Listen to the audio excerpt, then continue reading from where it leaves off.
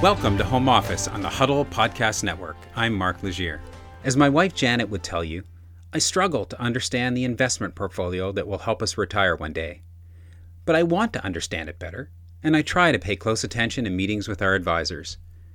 When St. John entrepreneur Lori Weir was formulating the idea for her new company, Four Eyes Financial, she had people like me in mind. Interested investors that needed an easier way to connect with the people that were managing their money and understand better the investments being made on their behalf.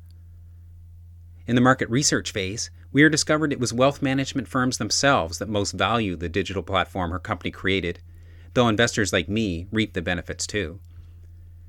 Her St. John-based company now employs more than 30 people and has more than 3,000 advisors using its platform. Four Eyes Financial was recently awarded the Best Compliance as a Service Solution Award by the Canadian RegTech Association. And Lori was recognized as a 5-star leading woman in wealth by Wealth Professional. Lori and I work just down the street from each other, me in my home office and Lori in her office in a nearby commercial building. But we had to connect by video call recently because of the COVID-19 restrictions. It was probably for the best, given how cold it was. Here's our conversation. Good morning, Lori.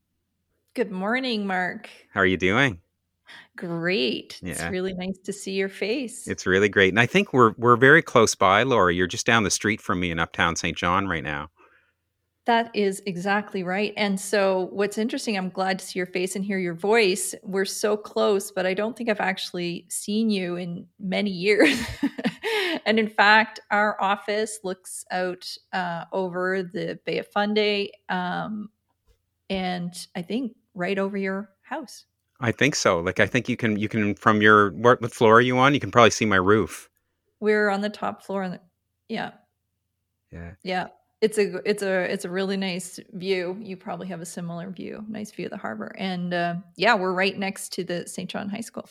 Yeah. And I think from our little chat before I turned on record here, I think we're experiencing different technical problems, but connected to the same issue. So I'm in my home office closet radio studio here, and I woke up this morning. I thought, I have a bit of a problem. I know it's 20 below, and I know I have to close the closet door. Yeah. And so I know it's going to be about 20 below in the closet then.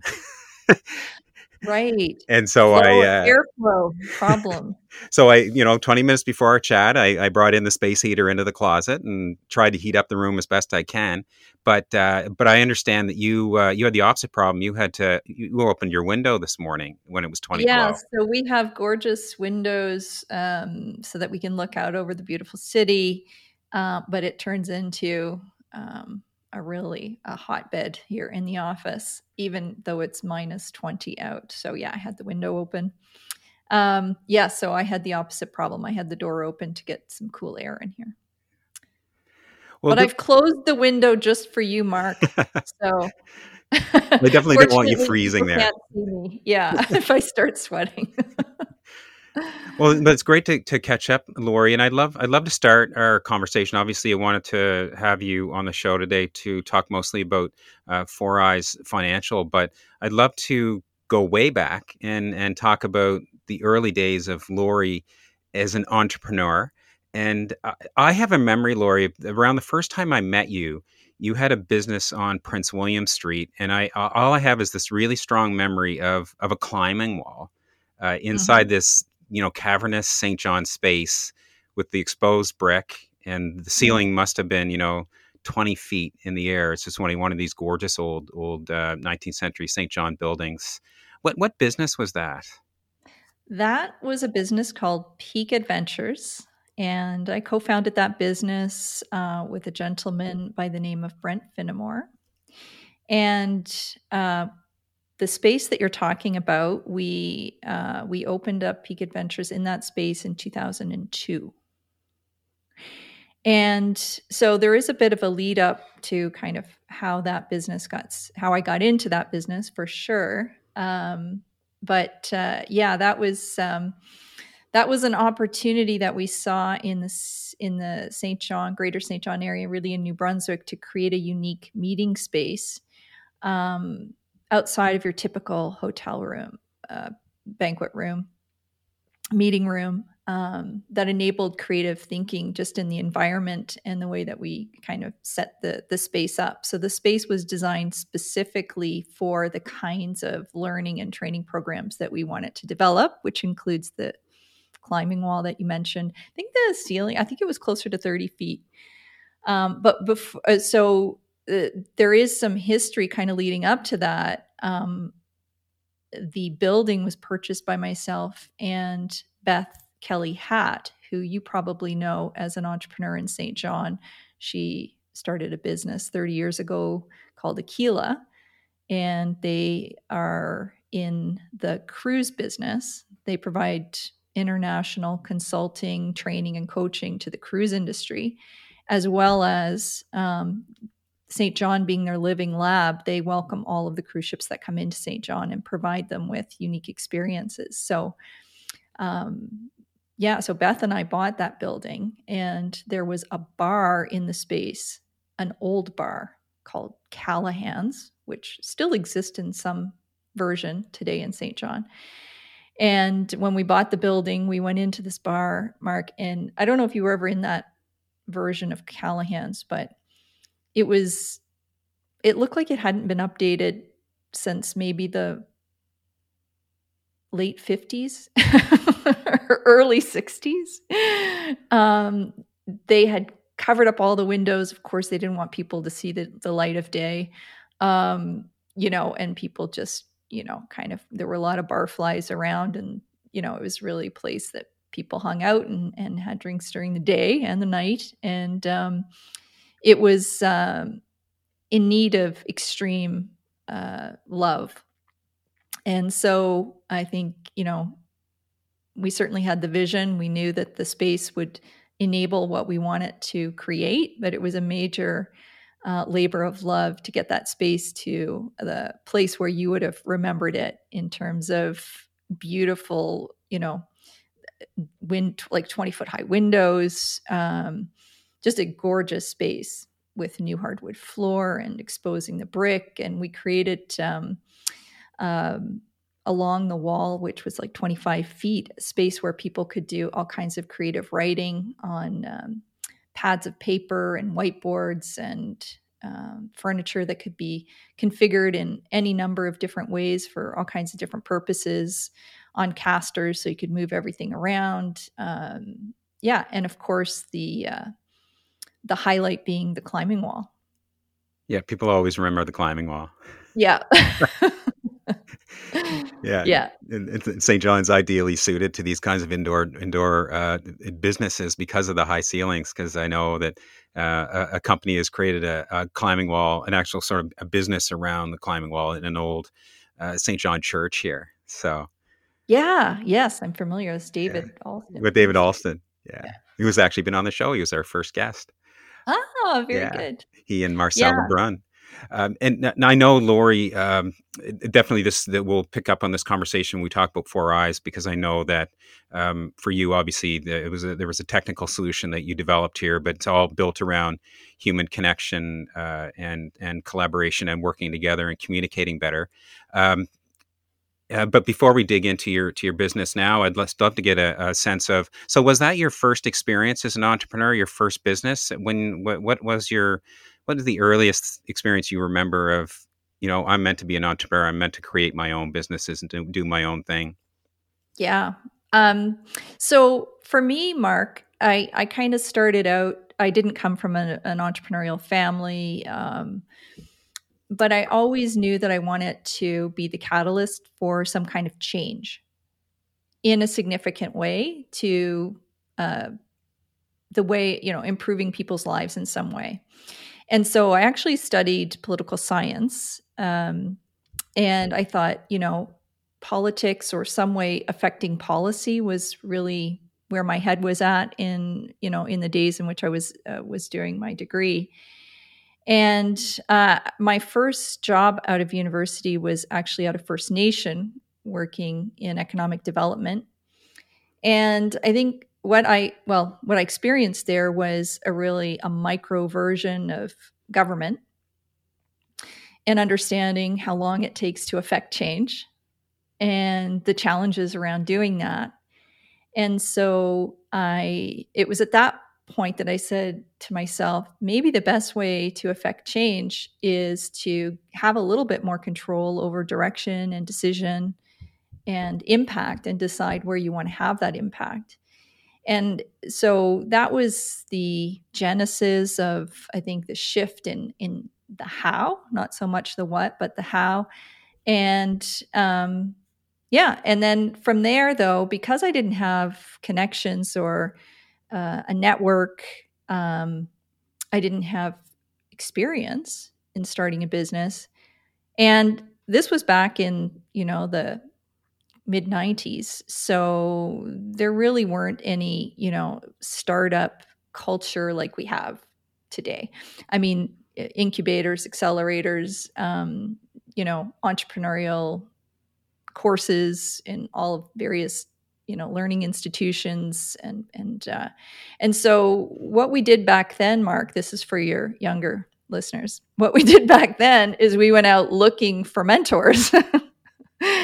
And that's exactly what I did. And I actually discovered Beth, who is still a very important person in my life. I didn't know her, but I came across her, and she was leading she chaired the Tourism Association of Hospitality St. John, I think it was called. And at that time, after leaving government, the First Nation work that I had done was around building a hotel near Mactaquac. And so there was a tourism component to that.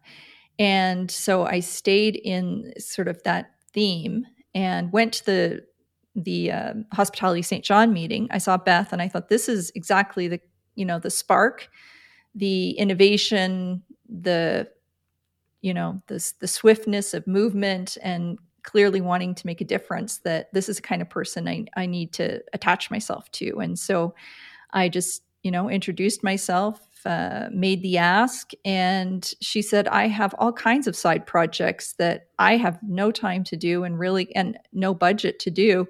If you'd like to come and help me with those things, then please, you're welcome to take on a portfolio and go for it. And that's really what I'd offered up. I want to come in and learn. And so two things came out of that time with working with Beth. One was she had an idea to create a meeting planner's guide on disc. So this is, again, back like 3.5-inch discs, Mark. This is before the internet. So I thought this was a fantastic idea because hotels and destinations and providers to that industry are always looking for ways and making it simpler for meeting planners to choose their location and to execute and delivering these conferences and those kinds of corporate meetings. And so I took this idea. I helped in doing actually a product. I didn't know at the time, but I was a product manager. I helped to get the product to a certain point, and I went across the country selling it and actually sold it to the province of British Columbia and other provinces. I ended up being the New Brunswick representative on the Atlantic Canada Technology Partnership. And so although I didn't consider myself a technologist, that was clearly, it was an interesting time, and I did learn a lot through that experience. And actually, the World Wide Web became a thing during that time. And so I did begin the efforts of converting our application to make it available online. But it was very early days, and the cost to do these things was much greater than it is now. And so we decided collectively to close down that product. Also during that time with working with Beth, she had the opportunity to do a contract with the province of New Brunswick to assess the viability of incentive travel.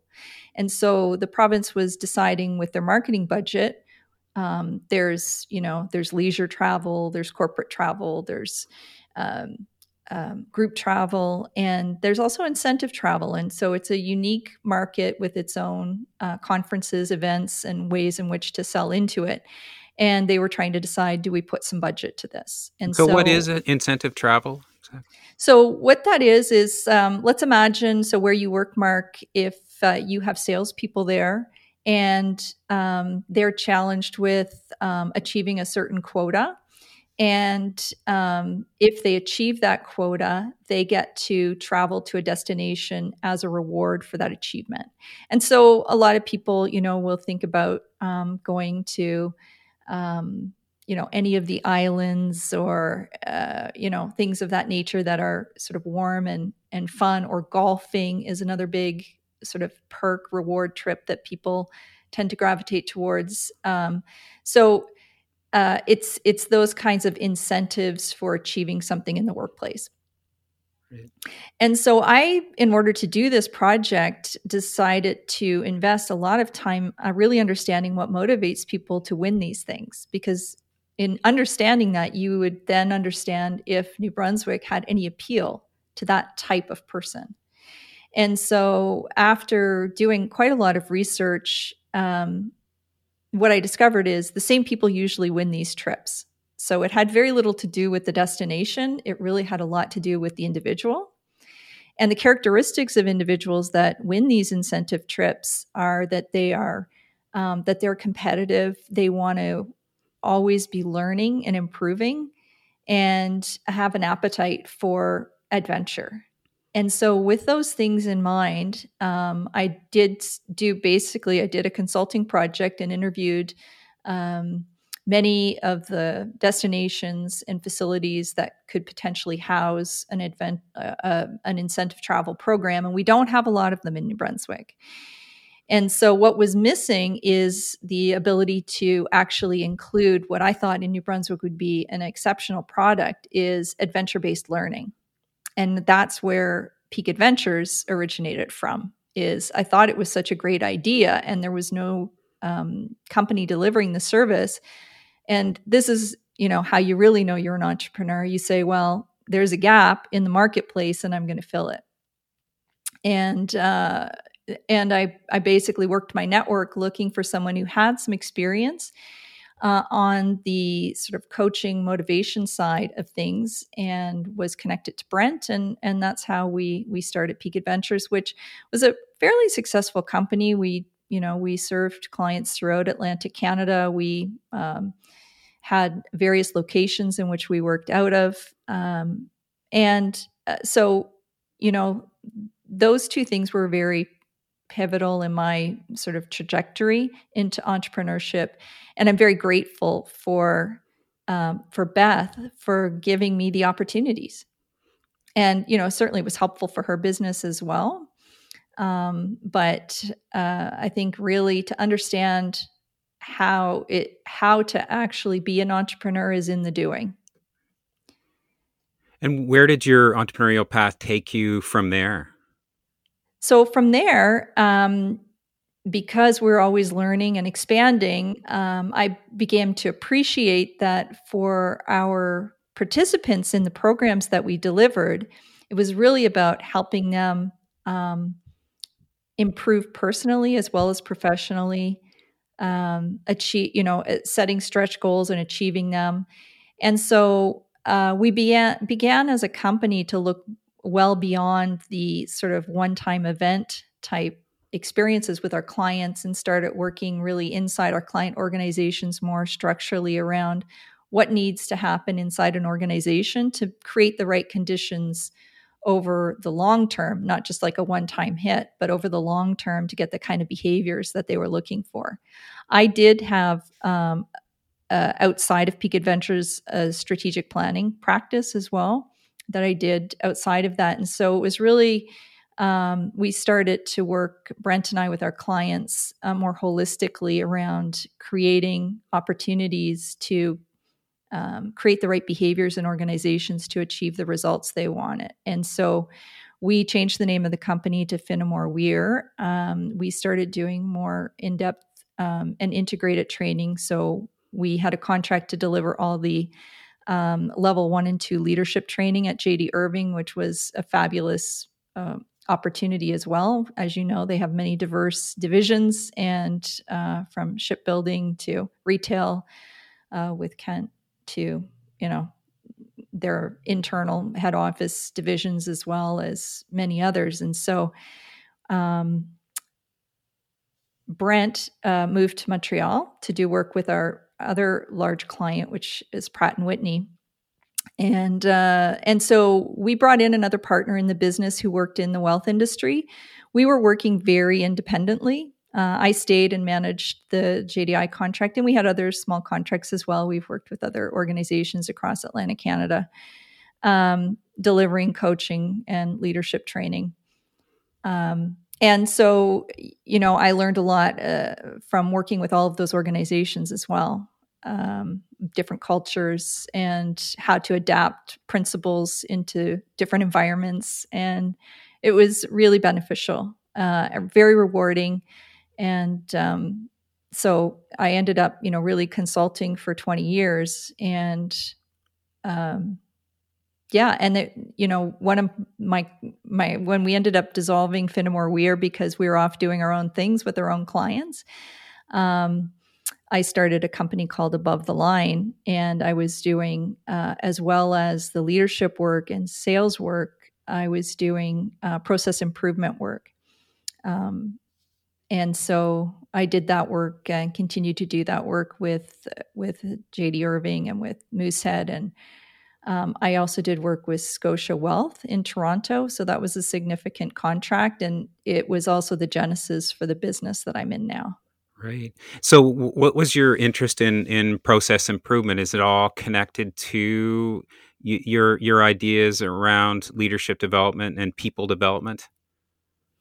Yeah, so it's it really rubbed off on me because of my work with JD Irving, and they have a very strong culture of process improvement using Lean Six Sigma principles. So I ended up becoming a black belt in Lean Six Sigma. I was really focused on helping with the leadership and behavior change and coaching around opportunities that they discovered going through projects using Lean Six Sigma. And so I'm a bit of a data nerd myself, and I love the idea of making decisions based on collecting historical data, doing the analysis, basically using the scientific method. And so there are many ways to influence people in terms of making change. Data and evidence and being able to do analysis to create new ways forward is definitely one of them. It's not everything. I mean, facts don't change people's minds. I'm sure you know that, Mark, as well as I do. But they certainly are an ingredient. And so that was my interest in it. Plus, I'm just kind of I love operational efficiency. I think it's core value of mine. It's in my own the way I like to operate. So I love the idea of continuously improving operations for efficiencies. I'm curious if you had to go back, and you're the poli-sci student, the policy student, graduating from university. Can you see ahead 20 years and say and sort of make sense of that path yourself? Would it surprise the young Lori to be where you are now? I don't think so. I mean, the sky was really broad and clear for me at that age. I always envy these people who know exactly what they want to do, or, the career path that they intend to be on, and they follow it through all the way. Like that's very impressive to me. And I think that this is, it connects back to entrepreneurship in general, is that I think if you have a sense of your purpose and what you want to do, and for me, at its core, I want it to make change, meaningful change that I could actually see a before and after, and that was affecting people in a positive way. And so the how was less important. And so I think that's kind of been my North Star. And, knowing what I knew when I was 21, I felt like changing policy was probably the way to go. And, it's a way, and it's important. But I think I always look at every opportunity is how can you make the change? And that requires you to always be learning new skills and sharpening those skills and getting better at what you do. So with all that in mind, bring me to the genesis, the idea for Four Eyes, and what opportunity you saw there. Yeah. So again, this is I think if anyone, when you're an entrepreneur, I think the common thread is that you want to fill a gap in the marketplace. So you see a need and you just can't stop yourself from doing it, regardless of all the evidence that might suggest you shouldn't. And so, and I'd already done, I'd already had a few goes at, various things, including the climbing wall meeting room, that we thought people would really flock to. And in fact, Mark, that was like, we had some success with that, but it didn't meet all of the expectations I had. So everything that you endeavor to go through is not going to turn out to be a home run. But you can't stop yourself from going after the next thing anyway. And so when I was consulting with Scotia Wealth, it's a fantastic company, and I really valued the opportunity to share my skills and talents with them, but also to learn from them. And so I had a chance to work with what they call their sort of mass affluent channel, which is folks who are different levels of contribution in their investment accounts is how they segment their clients, and what they would consider to be high net worth clients, and then family office, which would be multi-generational wealth. And so I really got a deep understanding of the whole value chain of the investment industry, and how the business makes decisions and how it serves its clients. And it was interesting because I was, in my I was in my 40s at the time. So as an entrepreneur, I had my own investments. It was the one area of my life, Mark, where I felt like I really didn't have as much control over it as I wanted to. I felt very dependent on my advisor. I didn't feel like I could ask a very good question. I felt uninformed. And typically, not that I need to take control of the situation, but I definitely was searching for a level of interdependence.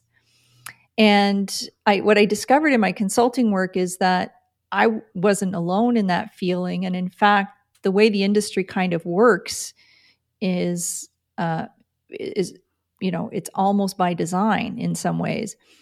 And so I was motivated as a person planning for my retirement, taking the investments in my business and looking for ways to make good choice and increase the level of transparency, as well as engage digitally the way I was engaging in other areas of my life, which just didn't seem to be available in the wealth industry. And so I was working in Toronto, so I was there probably half of my time. So I would come home, and my partner is a technology entrepreneur, and we'd talk about these things. And then at some point, the two of us just said, why don't we create technology that would help investors feel more confident that they're invested in products that meet the risk tolerance and financial goals? Right, because as a person, Yeah. you were seeing this in your consulting practice, but you're also seeing as a person, I'm not connected enough, I don't understand enough, and a digital tool might help me understand better, might connect all the pieces better. Yeah, that's exactly it, Mark. And so I thought, we think, well, if this is something I might like, maybe others would. And I saw that there was evidence to suggest that there was room for improvement. And so we got about building. Our initial product was intended for general consumers like yourself, who might want to just pull in all your investment accounts into one place and run an analysis on those accounts and see if you are actually invested in products that meet your risk tolerance.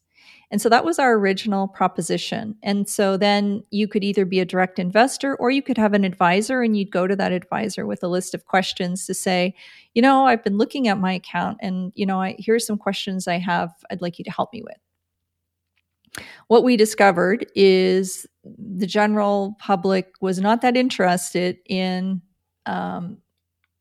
that solution. And that was, and thankfully we actually did a lot of research. I used my Lean Six Sigma skills to good use in my past research training. And so, through market research, it was clear that people were really comfortable just trusting their advisor. They felt that investing was too complex, and there really wasn't an appetite for the business case that we were pursuing. And so we ended up meeting with an investment firm in Toronto to validate compliance aspects of our platform. And it was in that moment, meeting with them, when they said, what you've built here would be amazing for our advisors. And that would really help us, from a compliance perspective, know that they're meeting the regulatory requirements. And so back to purpose, our purpose really hasn't changed from the beginning, but the market, who we were directing it to and selling it to, has changed. And so we started pivoting our product to meet the requirements of investment firm head offices who have advisors on their platform. Right. So how would this make life easier for them as a tool to use through their work? Because one of the things that with that industry, because it's complex and it's long established, and did it surprise you that you were spying this need inside the sector for something new like this? Not really, because remember, I did have some exposure to what was happening at the head office level, and I did actually have a number of contacts, and so we had a good foundation to begin selling into that type of client. But then, of course, it did open up a whole new stream of knowledge and things that I wanted to dive into and get knowledgeable on and develop some subject matter expertise in, and that is around regulatory requirements for the investment industry in Canada. So that's been some really interesting learning for our organization. But no, I wasn't completely surprised. It actually kind of lined up for us. One of the things that I believe is that maybe coming full circle around policy change, actually, as I'm just really considering this as we're talking, Mark, so thanks for the counseling session, is that the regulatory bodies in Canada for the investment industry have really elevated the requirements for the industry. And they have released a requirement called client-focused reforms that became live as of January 1st this year. And the client-focused reforms really line up beautifully with our original intention around what they call suitability. And that is making sure that clients are invested in products that are most suitable for them and creating simple ways for industry to be able to select those products, assess the client, and be able to report on how they went about doing all of these things, which they sort of termed show your work and create transparency around that. And that's ultimately what our platform does. We have a digital onboarding solution so that you, Mark, as an investor, are being onboarded with an advisor. You can do that, go through that experience digitally.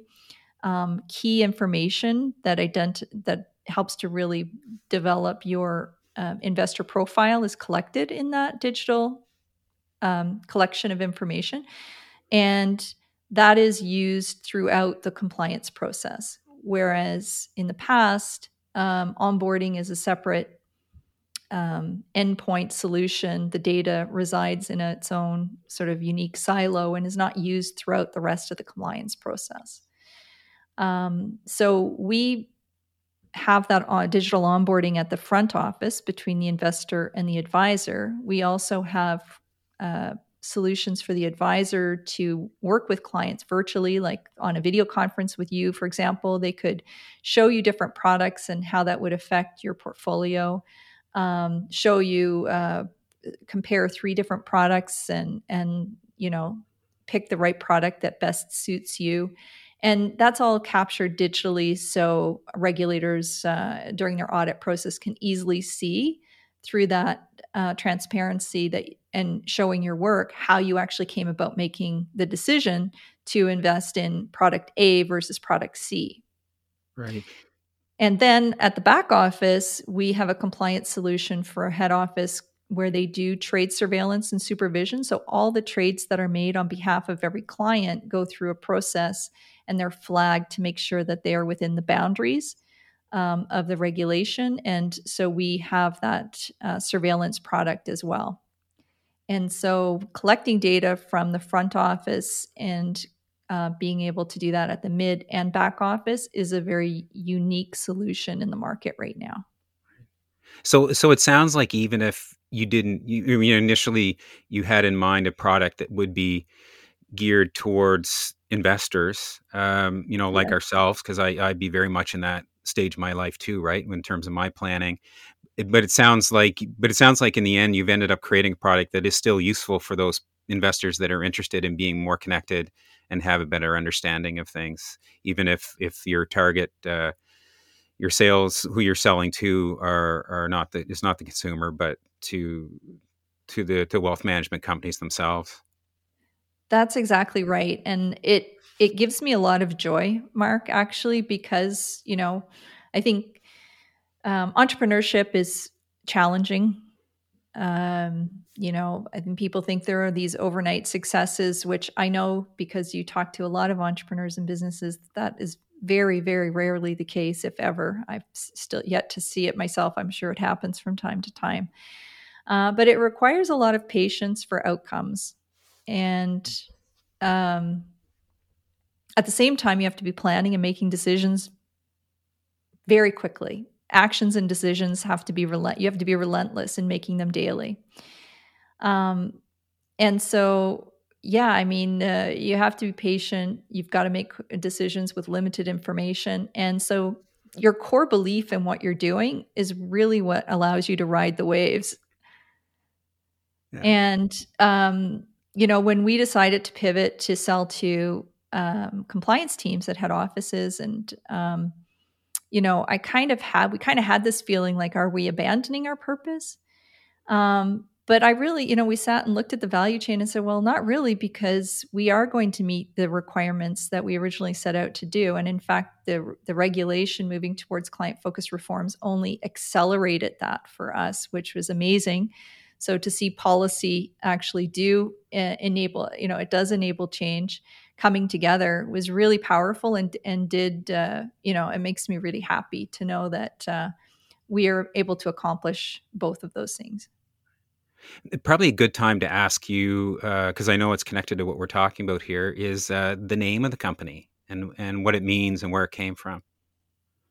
Yeah, so our platform enables views from 4 different constituents. So the investor, like yourself, has a view through our client portal. The advisor has a view through their operational dashboard. And compliance has a view into the data from their back office compliance solution. And the 4th view is the regulator view, which we have yet to build and release, but that is the 4th view of the data so that the audits can actually be done virtually instead of going into office and collecting notebooks and paper and the things that they currently do. And so those are the 4 eyes, and it's really having 4 eyes into the data. Talk to me a little bit about the growth of the company, because I know that you're seeing a lot of success and growth in terms of new clients and also onboarding of new employees. Talk to me about how you've grown. Yeah, so people often ask us, how has the pandemic hurt or helped your business? And for us, really, it was the regulatory changes that really accelerated our business. Because of course people take note of need to have versus nice to have, and this was a need to have. And so we had spent a couple of years really in market, meeting with all of our potential clients, getting to know the industry, participating in industry events. And so we had a number of pretty good prospects in our pipeline. And we had one client signed, and we had two clients signed. And so when the pandemic hit, two things happened. One, we didn't have to do as much travel, but we had sort of cemented ourselves into the industry, which I don't know we could have done virtually. Honestly, I think it was really helpful for us to have had that FaceTime. But people were prepared to do business as you and I are doing now, virtually. That helped us accelerate some of our work. The firms themselves needed to meet the regulatory requirements, so they started moving into decision making mode, and so we started seeing deals start closing. So we started bringing in more people, and so now we have 7 clients. These are corporate enterprise clients with anywhere from 30 to 750 advisors on their platforms. We are a team of 30, and we're hiring for 5 more roles. One of the other things that was important to Kendall and I when we started the business is we really wanted to do it out of St. John, out of Atlantic Canada. It's not the first place, and we got a lot of questions about this, Mark. Like, why are you starting a technology company in financial services in Atlantic Canada? Like, why aren't you at the very least in Toronto, if not, New York or London or somewhere? And we really, believe in the quality of life in St. John and in New Brunswick and Atlantic Canada. We believe that there are a lot of smart people here that are looking for interesting work. And I really, believe that there is an opportunity to be part of the transition of the economy. And you can run a regulatory technology company from anywhere. I mean, Verafin has done a great job of proving that in Newfoundland, and to great success. And so we knew it was possible. And it gives us a lot of pleasure to welcome people who are from this area to come and work with us in really innovative technologies. If you're a technologist, you're graduating from computer science engineering, from MBCC or any of the community colleges or wherever your learning is, there are definitely some amazing, talented people that aren't interested in maintaining old technology. They want to build on the new technologies and create a difference. And we are attracting those people. And it's wonderful to see that part of our vision come to life. And in addition to local people, we've welcomed people from Jamaica, Rwanda, India, to settle and live in our community, which is fantastic. Even Toronto. We talked about Massa, who is our marketing manager. She is one of our moved to St. John folks from the GTA. Right. So when you're bringing in people from Toronto or from Jamaica or India, are you bringing them in for a skill set? How are you attracting and bringing them here? Yes, so some were students at UNB, who had lots of global opportunities because international students do, especially the high performers who everyone wants. So, even though some of them were here going to university, we were competing. And it's, as you know, it's very competitive environment for hiring in technology. So yeah, specific skills. They were, we hunted some of them down. Some of them applied for work, but yeah, lots of different ways in which we are attracting people to come here. And of the 30, and it will grow to 35, how are they all based here in St. John? Are some remote, some in other communities?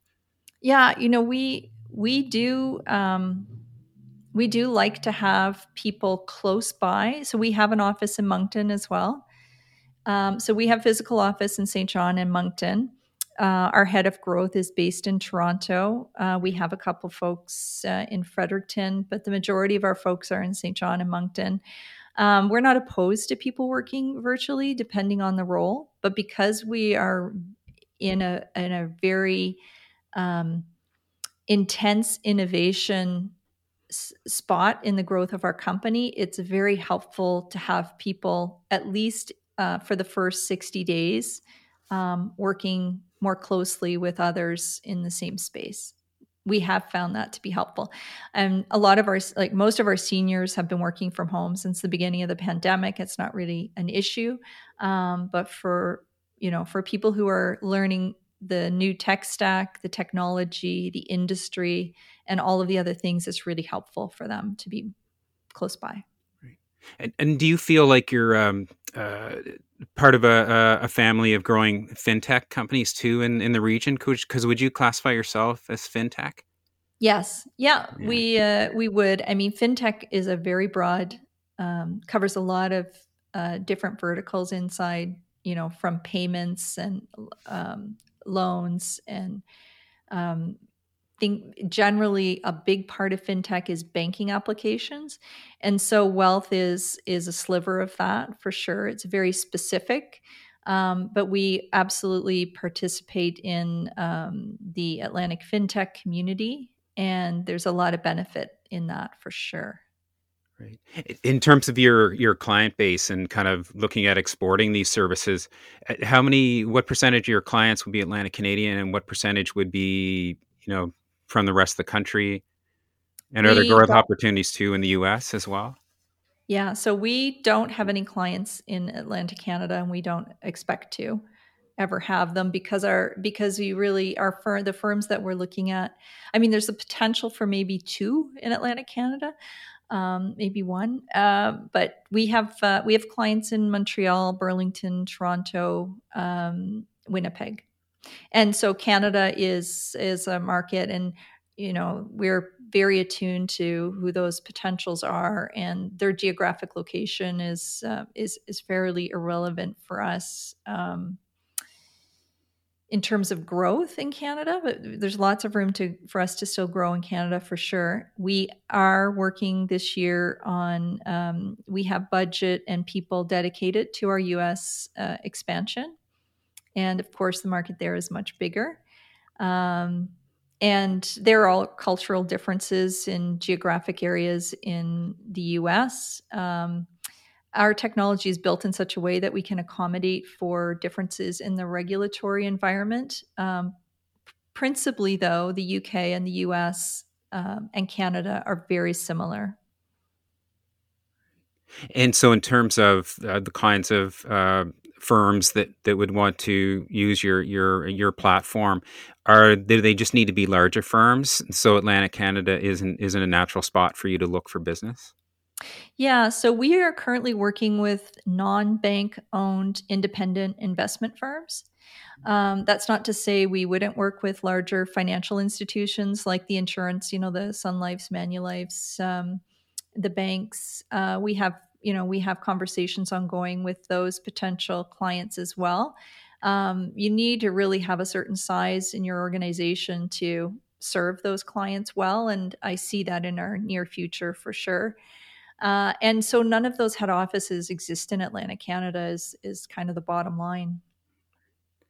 How about investment capital? Do you need to raise money to grow the company and to develop the product further? Yeah, we have managed to do quite a lot of organic growth by signing business, which I'm pleased about. But we did take some money early on, and we are exploring another raise right now.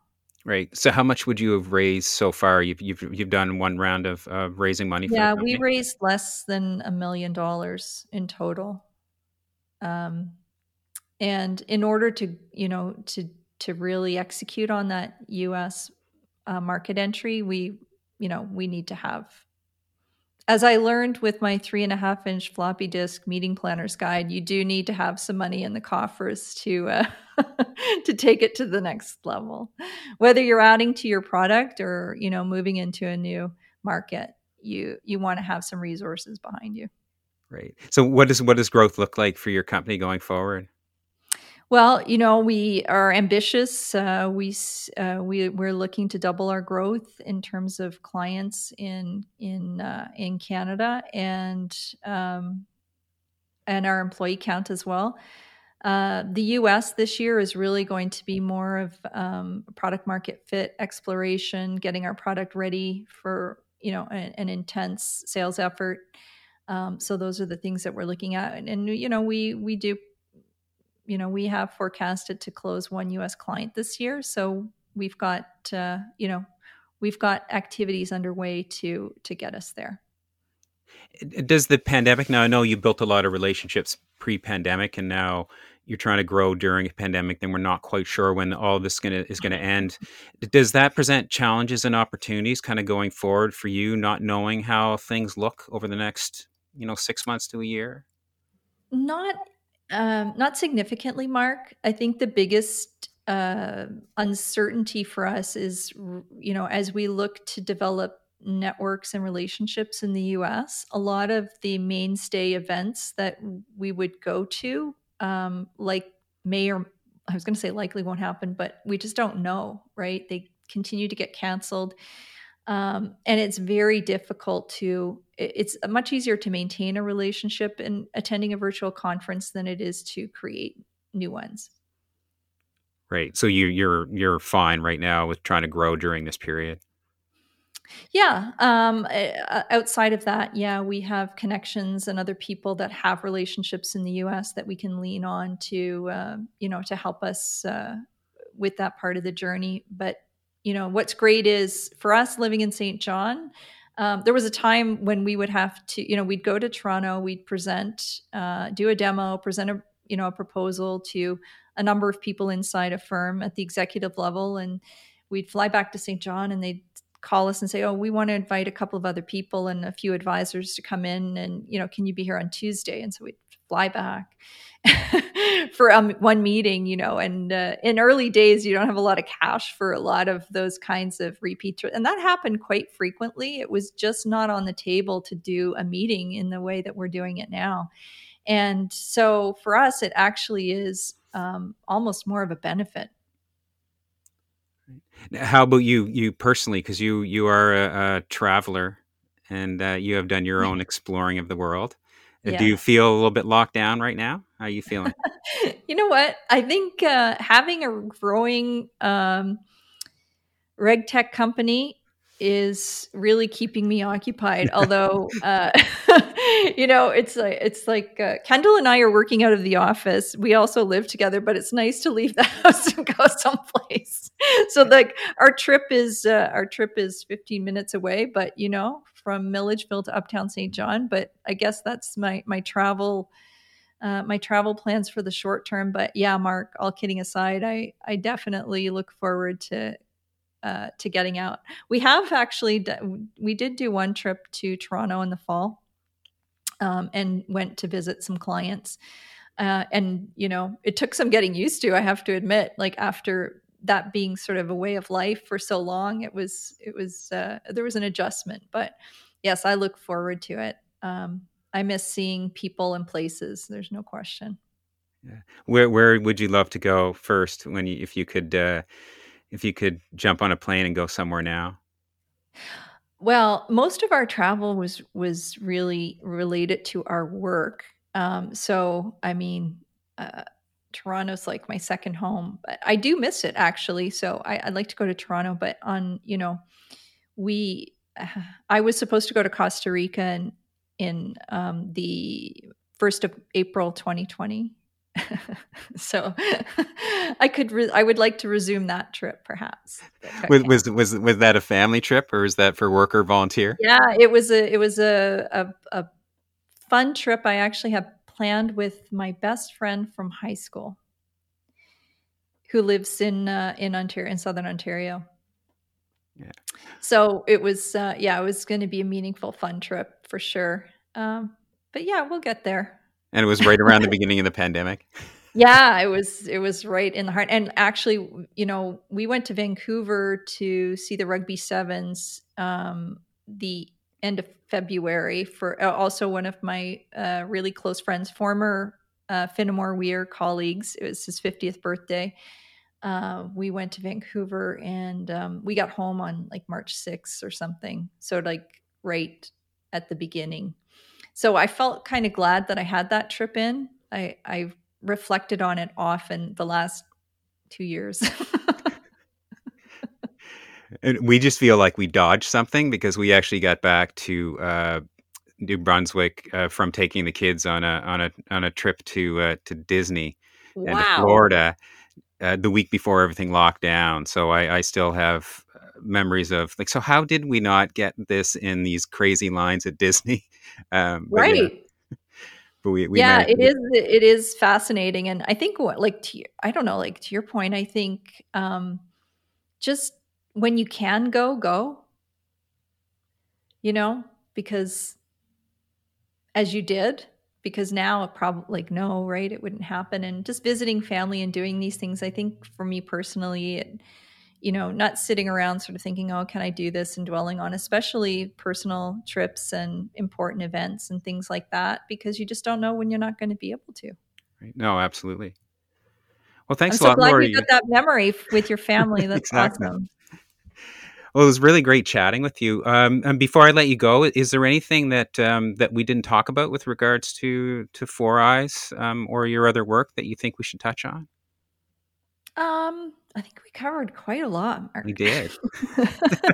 We needed this good catch-up chat. We We needed this. really did need this, and hopefully, I'll get a chance to visit with you. I think the last time was a very long time ago, maybe 15 years. So I'm like, I think we can do better, Mark.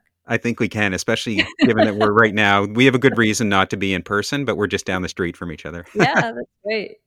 No, I really appreciate the opportunity to speak with you. I really love listening to all of the various guests that you have. Everyone's stories are so interesting. You do a beautiful job of leading the conversation and facilitating it for all, you know, for all the businesses in the region. The service you provide is really, really important. I'm sure I'm not alone in having said that to you, but I'm really grateful for what Huddle does, and I'm really grateful for the work that you do. There isn't a place for entrepreneurs and businesses outside of this forum where I think we feel our voice is really well actually listened to and heard. Yeah, and thank you. And I actually really appreciate and enjoy the conversations, and I learn a lot as somebody who's kind of ridden the waves of being an entrepreneur in different media businesses over 20 years. I can certainly relate to your experience, and so I actually learn a lot and gain a lot from especially conversations with entrepreneurs like you in the region. So I appreciate chatting with you. Yeah. Thanks a lot, Mark. All right, thank you. Okay. Bye Take bye. care. Bye. That was my conversation with Lori Weir. Thanks so much, Lori, for the great chat. Home Office is part of the Huddle Podcast Network. To follow the show and download each new episode, search for Huddle Home Office on podcast platforms like Apple and Spotify. And if you enjoy the show, please recommend us to a friend. Have a great week.